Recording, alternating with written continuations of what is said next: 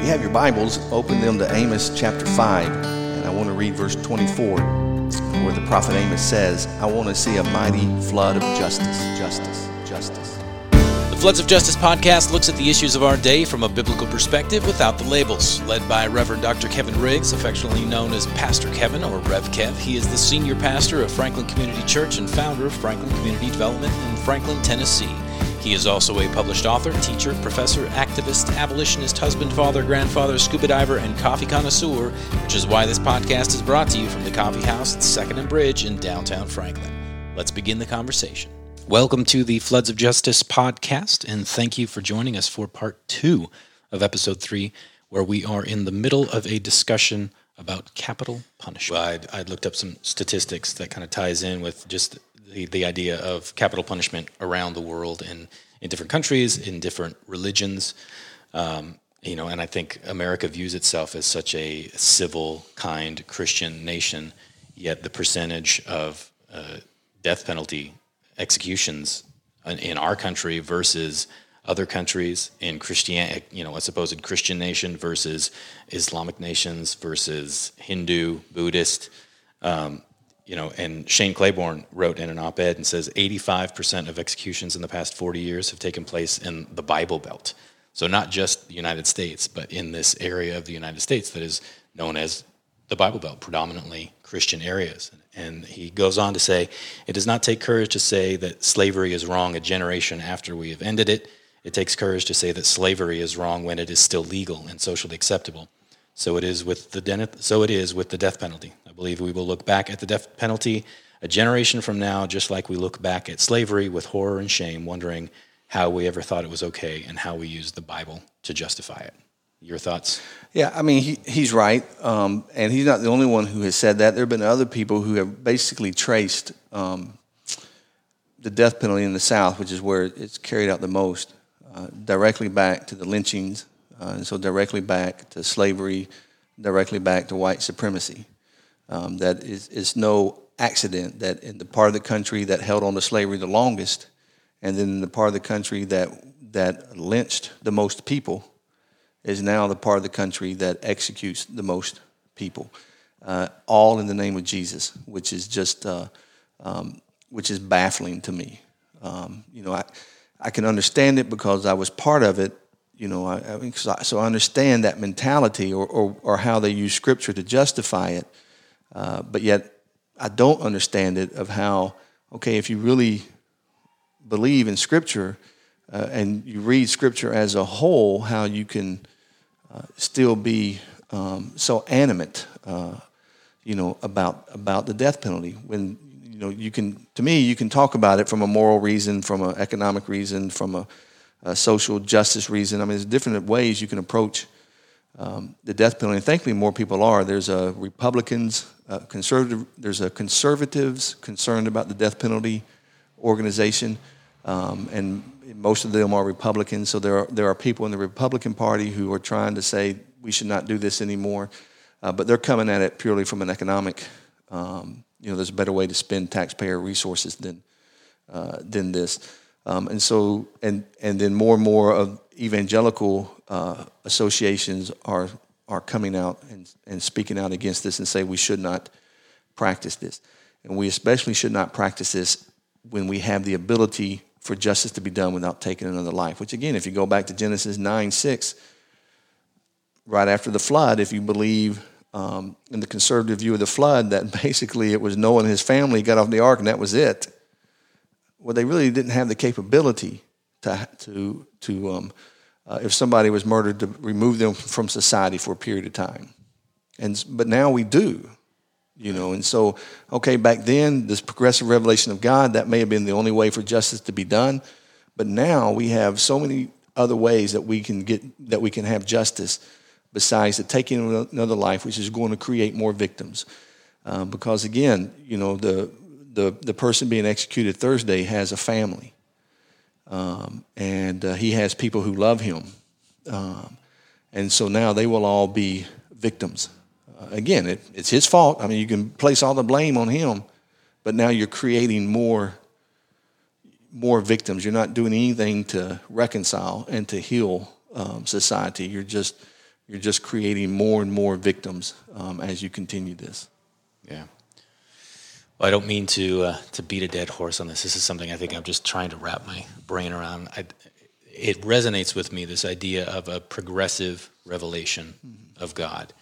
And, I'm certainly not leading this anywhere. I genuinely want to understand this. But do you think if you look back to Old Testament and there is a progressive revelation of God that kind of culminates in the birth and life and ministry of Jesus and what he said there,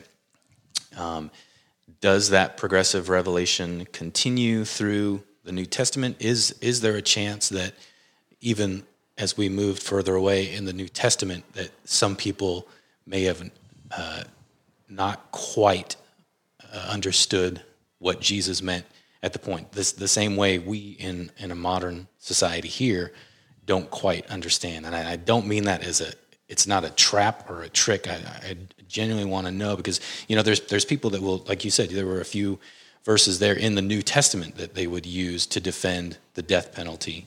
And then there's New Testament after the Jesus ministry that would be used to oppose the death penalty. So where does that progressive revelation stay on track? Where does it go off the beaten path?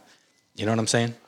Yeah, I think I do. And let me take advantage of that maybe to say a few things. But another passage of Scripture that is used, and this is from the New Testament, and I just heard this Monday. I was in a meeting Monday where somebody asked me a question. There was a group of pastors, and somebody asked me a question about the death penalty, and I told them, and then the person right beside me took the other position, a pastor, and quoted this verse. And so, this comes up a lot, and it's Romans 13. And I'm just going to read some of it to get to the point that I want to make. But in Romans 13, verse 1, the Bible says, "Everyone must submit himself to the governing authorities, for there is no authority except that which God has established. The authorities that exist have been established by God." Now, when Paul was writing this, the authority was a dictatorship, the Roman Empire. So it wasn't a representative republic like we live in. But basically the idea is God has given governments authorities to do things, basically. The authorities that exist have been established by God. Consequently, he who rebels against the authority is rebelling against God, against what God has instituted. And so some people say then, well, if you are rebelling against the government, you're rebelling against God. Now, that's really interesting. That means our country is not a Christian nation because we rebelled against the government. We rebelled against the English government. But no, that's not what we mean. That's not what that means there. And so, because elsewhere the Bible says it's better to obey God than man. But some people say, so you shouldn't be protesting, you shouldn't be doing anything because you're rebelling against God. And I think that's a misunderstanding of what Paul is saying here. He will bring judgment on themselves. Verse 3, "For rulers hold no terror for those who do right, but for those who do wrong." So the idea is as long as you're doing what's right, you're never going to get in trouble, which we know is not true. "Do you want to be free from the fear of the one in authority? Then do what is right, and he will commend you. For he is God's servant to do good. But if you do wrong, be afraid, for he does not bear the sword for nothing. He is God's servant, an agent of wrath, to bring punishment on the wrongdoer.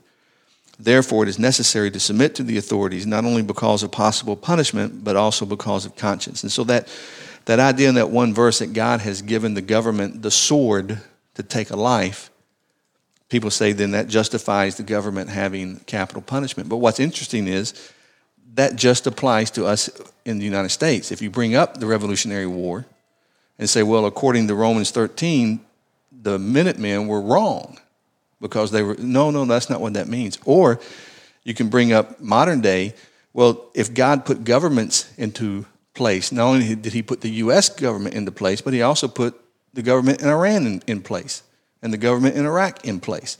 And so who are we to intervene and tell them what they're doing is wrong? When they execute people who convert to Christianity, or when they execute people who are caught in adultery. If that verse applies to our country, it applies to all countries. Does that make sense? Yeah. Or we should have never got involved and stopped Hitler, because apparently God put him in power, because he puts all governments in power. So then the interpretation of Romans 13, you start to have lots of problems with. When you look at it that way. And really in context, you can build the case that what Paul was talking about there was paying your taxes. And I don't think anyone thinks that somebody should be executed because they don't pay their taxes.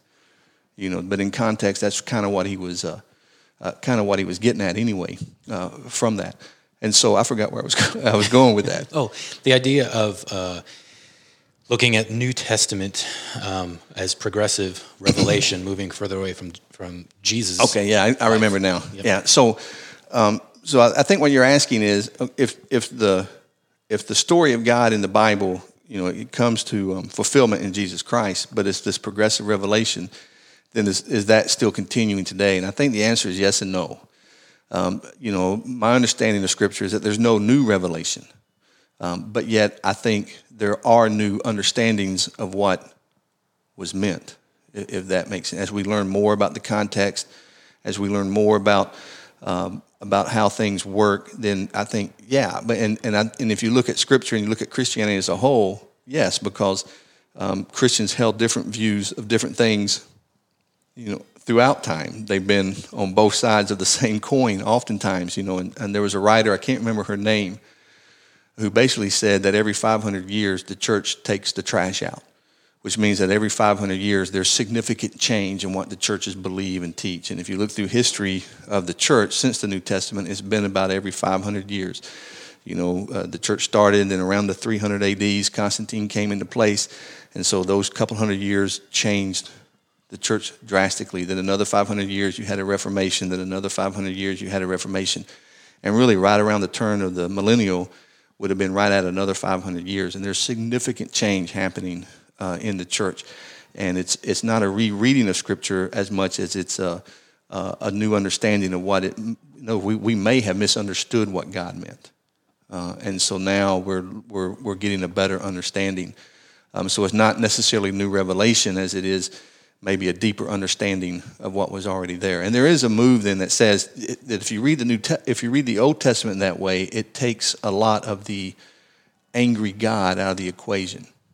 In other words, based on the culture of the day, the people really thought they heard God say, kill all the women and children in that village. Yeah. But maybe they were hearing God through their cultural lenses because that's what you did in warfare in that day. You would wipe out entire lenses.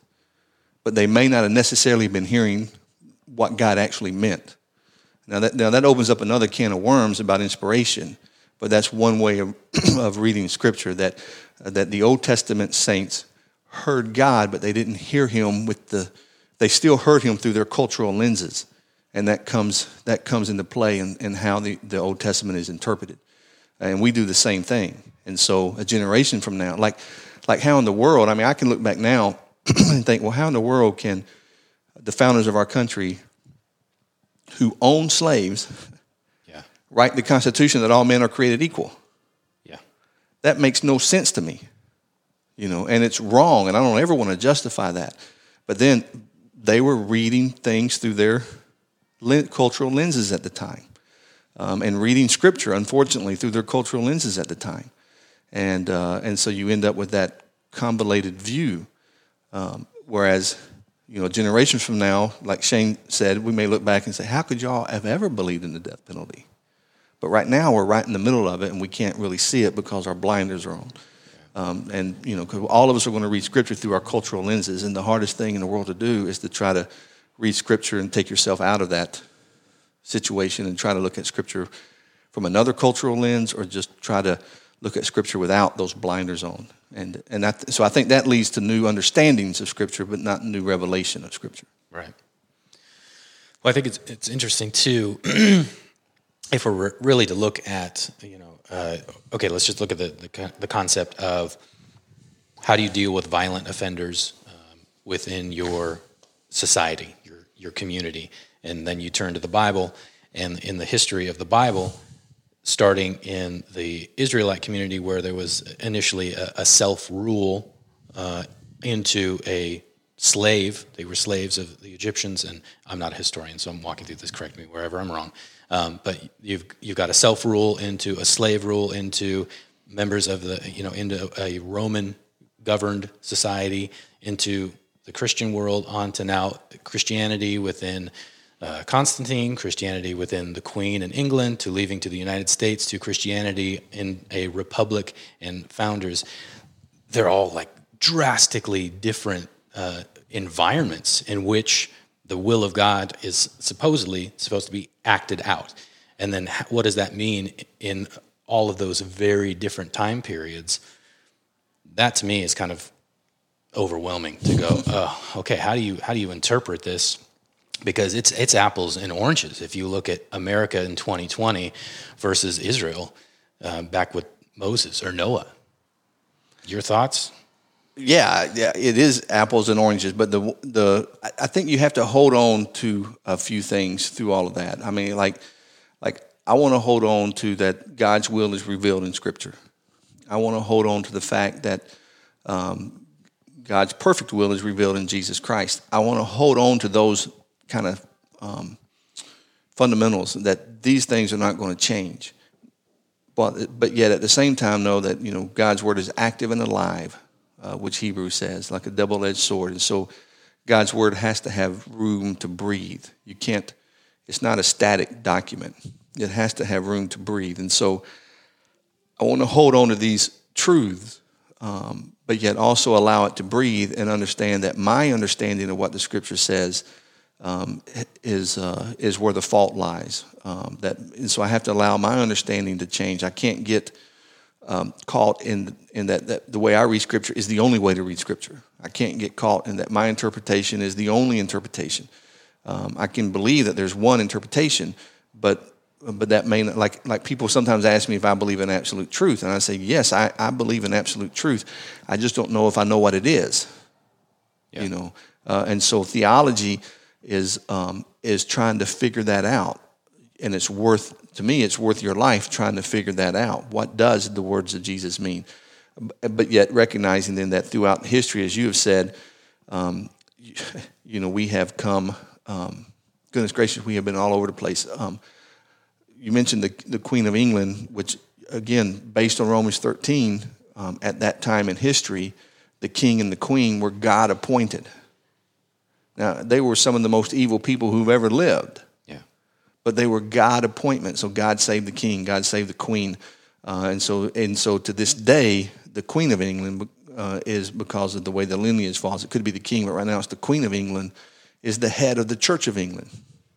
You know, I mean, that's true to this day. So it doesn't really matter anything else that, you know, whatever the queen decides to say. Now, the bishops and everybody else run the church more or less, but in its power structure, the Queen of England is the head of the church. And it's like, well, where is that in Scripture? You know, and I was watching a video from another denomination this week about another controversial topic, and they quoted from their Church of Discipline. And before this presenter quoted, he said, this comes directly from the Church of England. So I'm thinking, well, this denomination, who doesn't have anything to do with the Church of England, I thought their discipline is still based on the Church of England, you know, and the Episcopal Church today is basically the U.S. version of the Church of England, but this was not even the Episcopal Church. And so there's this power structure in the church that really came about from Constantine. I mean, that's when the popes and everybody started getting power. It was basically from Constantine. If anybody's really, really interested out there, read the history of Christianity around the Constantine period. So the 300s, the 350 ADs, give or take a few years on either side. And the church from that point on is far different than the church of the first 300 years.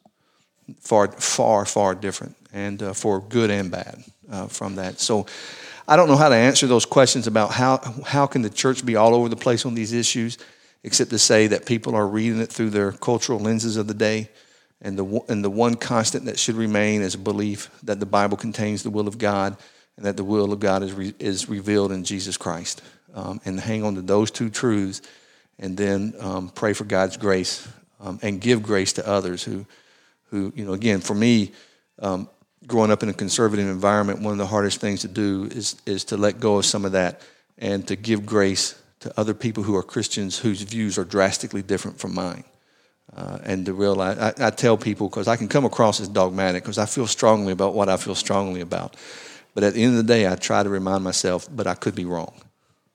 You know, so I feel strongly about capital punishment. I feel strongly about saying the totality of Scripture teaches against capital punishment. But at the end of the day, I want to remind myself, but I could be wrong. So I want to listen to other people and see what they're saying about it, and not be overly dogmatic, because it's not a salvation issue. Yeah. So At the end of the day, when it comes to my view of sexual orientation, or when it comes to my view of marriage, or when it comes to my view of capital punishment, or just throw it out there. I want to feel strongly about what I feel, and I want to believe that what I believe is based on the Word of God. But yet, at the end of the day, I want to remind myself, but I could be wrong. There could be somebody else who could show me from Scripture, and oh, that's what that meant all along. I just didn't see it. Yeah.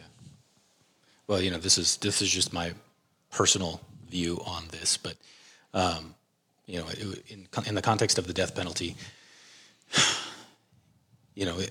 I've heard the analogy of just in general salvation of, we could be wrong, but wouldn't you rather err on the side of believing God and the potential of spending eternity in heaven with him versus the opposite? And that's, presented to the atheist argument of why should we believe in God? But in the death penalty, I kind of look at it similar, just in, if you're going to err on the side of anything, erring on the side of compassion, to me sounds more on the heart of God. Like, if I'm going to have to stand before him at the end of my days and answer for this, is he going to be disappointed that I didn't exercise extreme punitive justice in my life? Or is he going to be more upset that I didn't exercise extreme compassion in my life?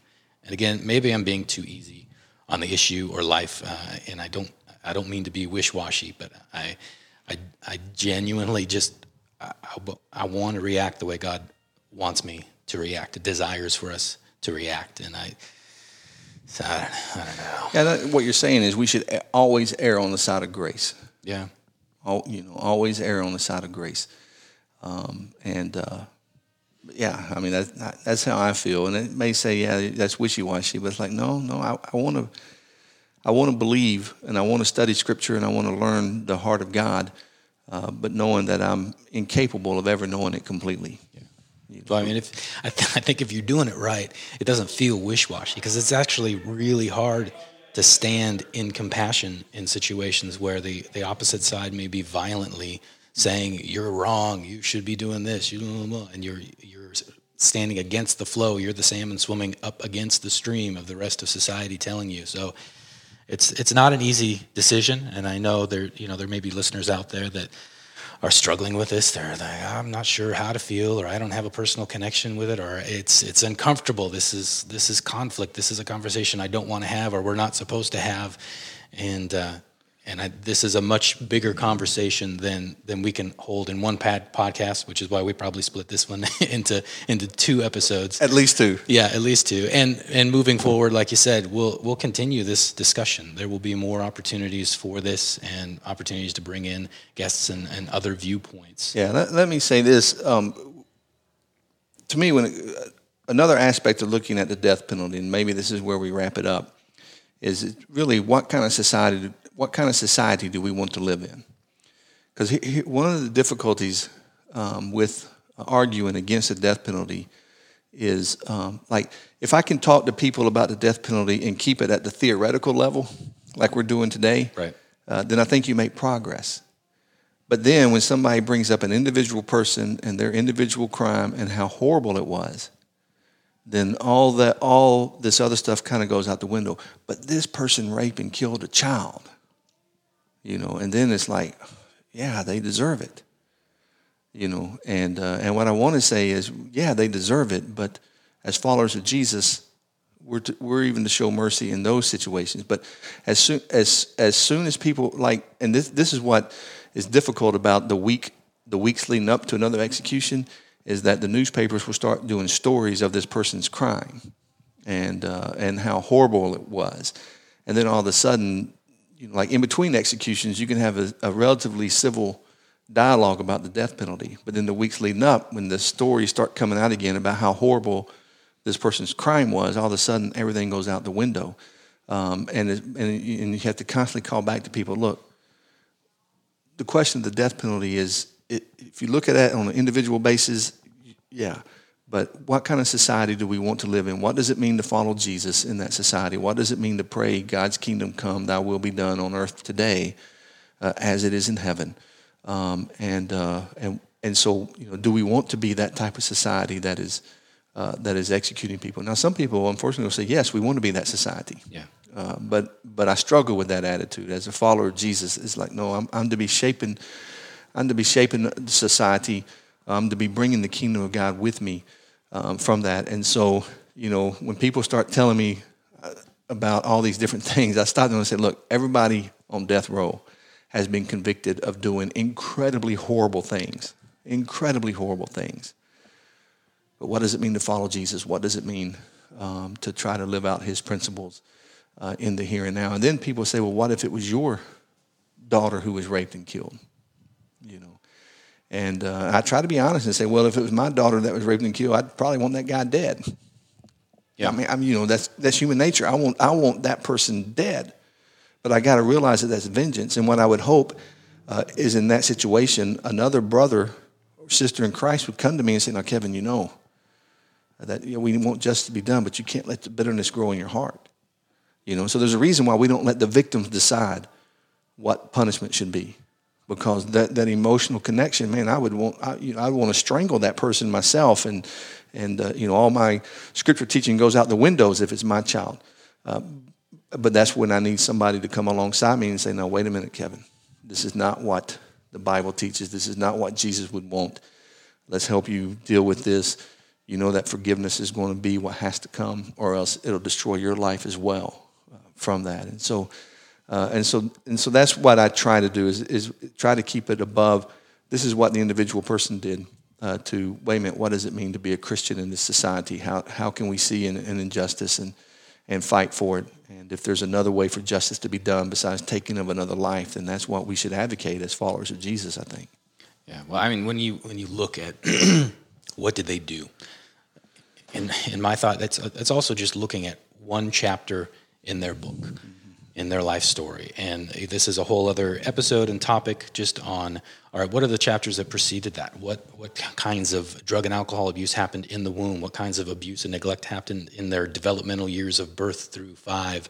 What happened in their youth that put all the ingredients together for what other kind of outcome could it have been? If you do this to a human being for this amount of time, do you expect any other kind of reaction to it? Does it justify the reaction?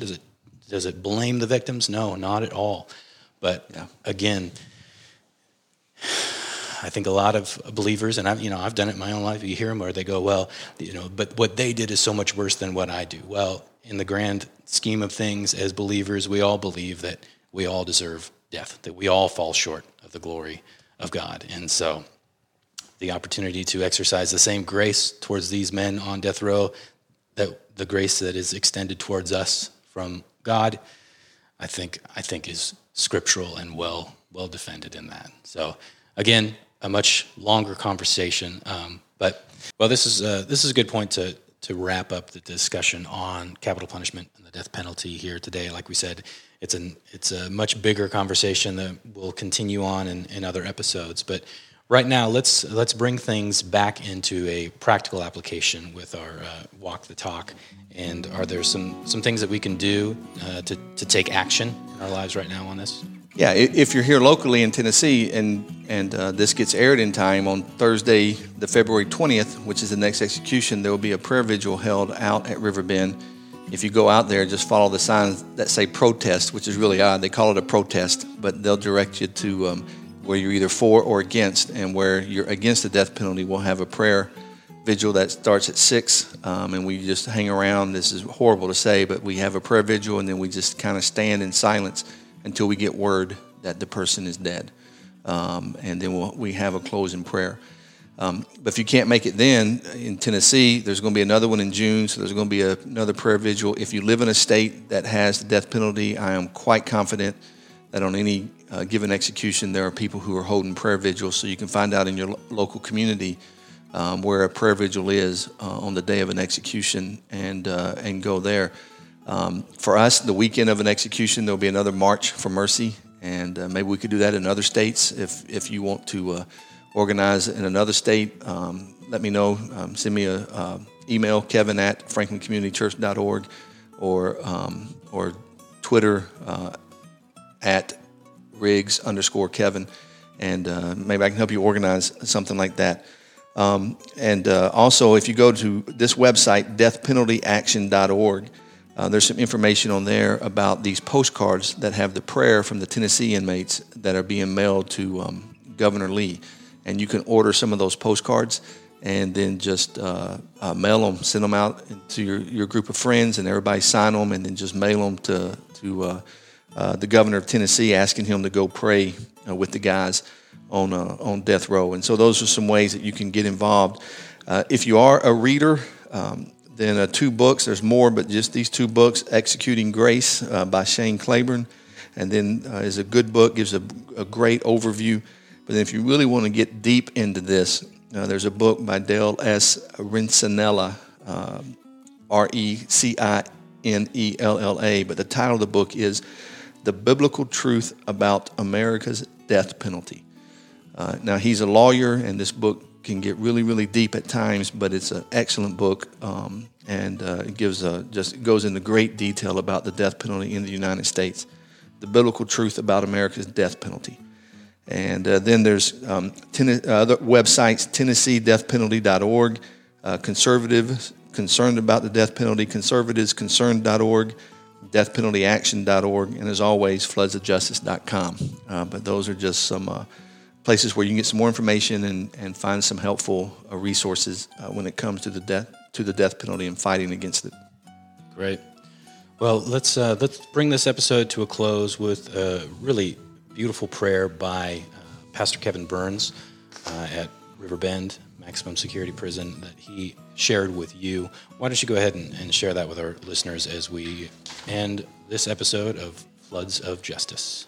Yeah, this is called A Prayer from Death Row, and Pastor Kevin Burns, who is on death row in Tennessee, and here's his prayer. O Lord God, even the God and Father of our Lord and Savior Jesus the Christ, Lord God, you are holy and righteous, gracious and altogether true. Your mercies are everlasting, and they are renewed every morning. O Lord God, unto thee do I lift up my soul, and unto thee do I cry in despair. Have mercy on me, Lord, I pray, and deliver me. Deliver me from those who are too strong for me, and deliver me from certain death. You said in your word that you looked down from the height of your sanctuary. From heaven you beheld the earth, to hear the groaning of the prisoners, to loose those that are appointed to death. Behold, I am in prison, and they have appointed my soul for death. But unto you, O Lord, my God, do I make my appeal. For you are that God that took me from my mother's bosom, and declared your love for me, and made your covenant with me, and told me that you will never leave me nor forsake me, but that you will be with me always, even until the end of the world, and cause me to hope in you. And now, O Lord my God, in thee do I put my trust. Let me not be brought to shame, neither let any that trust in your holy name be brought to shame. But bring me out of this prison swiftly, I pray, and deliver me by a strong hand, O lover of my soul. In the name of Jesus I pray. Amen and amen. And amen. The Floods of Justice podcast looks at the issues of our day from a biblical perspective without the labels. Join the conversation online at floodsofjustice.com or find the Reverend Dr. Kevin Riggs on Twitter at Riggs_Kevin.